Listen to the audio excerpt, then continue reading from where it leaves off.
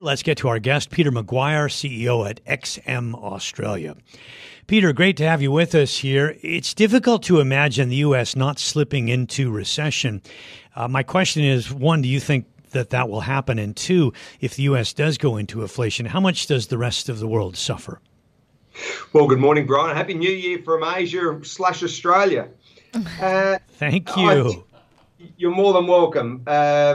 Sunny Sydney. I tell you what, one would hope that you don't go into recession, but one looks, I think, through the lens of reality, and it's looking rather shaky across, mainland US.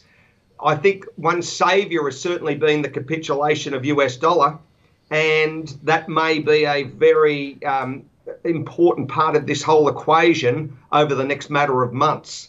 So if we can keep equity growth, or at least not have a large sell-off, then that, I think, adds some horsepower to the overall sentiment out there. What keeps the dollar muted, Peter?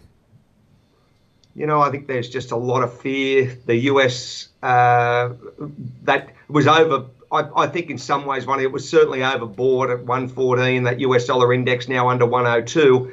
And you've had a strong move to the upside for all of those currencies. Have a look at the euro, 108.60. You've got the yen now under 130. And the pound has really been a very strong move since September. So all of that needs to be considered. Yeah, if we see China reopening big time as we do, shouldn't I get long commodity currencies? And how do you sort of see the Canadian dollar and the Aussie dollar moving here in the shorter term?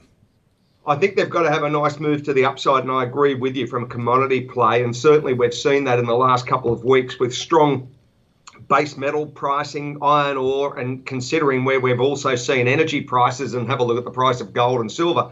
So it's been a strong 3 weeks since the start of the year for that whole sector, and that you would think bode very well for the likes of the Aussie and the Canadian dollar. So many traders have been long, and it's been a nice trade to enjoy since really Christmas. What other kinds of trades? If you do think the US is going into recession, Peter, where else are you looking? Well, I'm conscious as far as gold, and it's had such a massive move. We're now at 1947 or 1948, and it just seems to be very solidly bid up. And, maybe it's getting a little toppy, but I think there's probably still some momentum there with that US dollar situation, and, a lot of uneasiness out there. So I'm not going to touch equities at the moment in the sense of trying to go short. I just want to see where they are over the next matter of, till at least till February 1st with decision time. And then looking at, China's back on play within the next 2 weeks, or in 2 weeks' time, where that general momentum is for all of February. So, there's a lot to consider over the next 6 weeks, and I think it's going to be quite an exciting time for trade. So let's talk a little bit about strategies for playing the China reopening. So far, we've seen a massive bounce in the internet stocks and the e-commerce stocks, quite significant because they're big, they're pretty liquid, easy to move into. Does that continue, or do you look for other ways to sort of get the next wave? Well, it's just been an almighty trade over the last couple of months, and even if you look at the CSI 300, where it was in that October/early November period, it was very, very heavily sold off, and it's had a huge move to the upside. So I take on board from a technology play. I just want to consider where China, we've had a lot of green shoots. It was certainly oversold, and we've had that big move up. So I just want to see possibly some consolidation at the moment, Brian, leading into February, and hold these sort of levels, and then maybe we have another leg up come March. But I don't want to see, a sell-off globally and impacting, the China market as it's starting to open. Well, on that, you mentioned Tesla as a company that you're interested in, that you've been looking at pretty closely. Yeah. Yeah, we get earnings this week from some of the mega tech companies in the United States this week and next week. What are you looking at in terms of tech firms and whether they're overpriced or overvalued?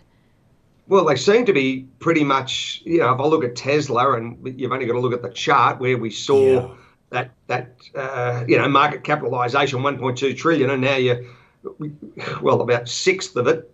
So you had a massive move to the downside, lost more than, well, it's about 60 odd percent to the south. It gets a point in time also that companies probably overshoot to the downside as they do overshoot to the upside. So I just want to see where the dust settles over the next 2 or 3 weeks, and then get a real picture as far as NASDAQ, what's happening with S&P, and of course the Dow. But we're just sitting here observing, watching, and really appreciating, is it a time to look at different strategies involved from a retail perspective on these markets and, the broader index as a whole, or is it time to be, stock specific? It's just the product that we offer is an opportunity for traders 24 hours a day to be involved in these markets. And I think that there's just so much excitement at the moment because of movement and volatility. Well, it's exciting too because you've got a nice floor that you can have with the bond market offering you yields of 4 to 5%, and even better if you move into some areas of credit. And it does feel like there may be some disappointment coming from the Fed as it perhaps stays tough, even though inflation is coming down. So this year could be a year where you'll have to be patient on the equity side. But, I mean, you think things will be better 9 months from now than they are in 3 months, don't you, Peter? Well, I do, and I think that we're going to go through a fairly interesting first 2 quarters leading up to, July 1. I think there's still a lot of I would say process has to be worked through the market as far as earnings, as far as where this US dollar settles, what happens as far as the commodity play. All of those big themes need to work through the market to start of July, and then get a sense US summer, European summer, and where are we with inflation, and then quite possibly I think we'd be at the end of the rate cycle, and to the upside, that is, and we may be at a better point in time to have a nice trajectory into that 3rd and 4th quarter. So are you advising sitting on the sidelines, watching a little bit for a few months? Do you anticipate that this volatility will continue? First off, yes, we do consider the volatility continue, but no, not necessarily sitting on the sides, because of the moves that we've seen have been nothing short of extraordinary.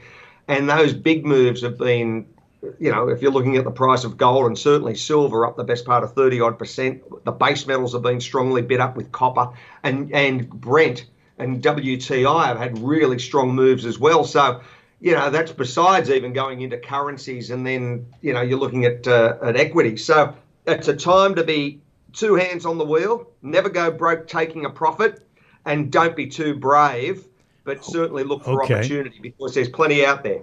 At the moment, if I wanted to buy gold, should I buy gold or should I buy the miners? Short, quickly. Yes, I would say probably miners, and a lot of people are buying physical. Okay. I'm going to say Happy New Year to you as well. 新年快乐, or 恭喜发财. 红包拿来. That means Happy New Year. Please give me a red packet. Thank you very much, Peter. Peter McGuire, XM Australia. I'm Brian Curtis in Hong Kong. This is Bloomberg.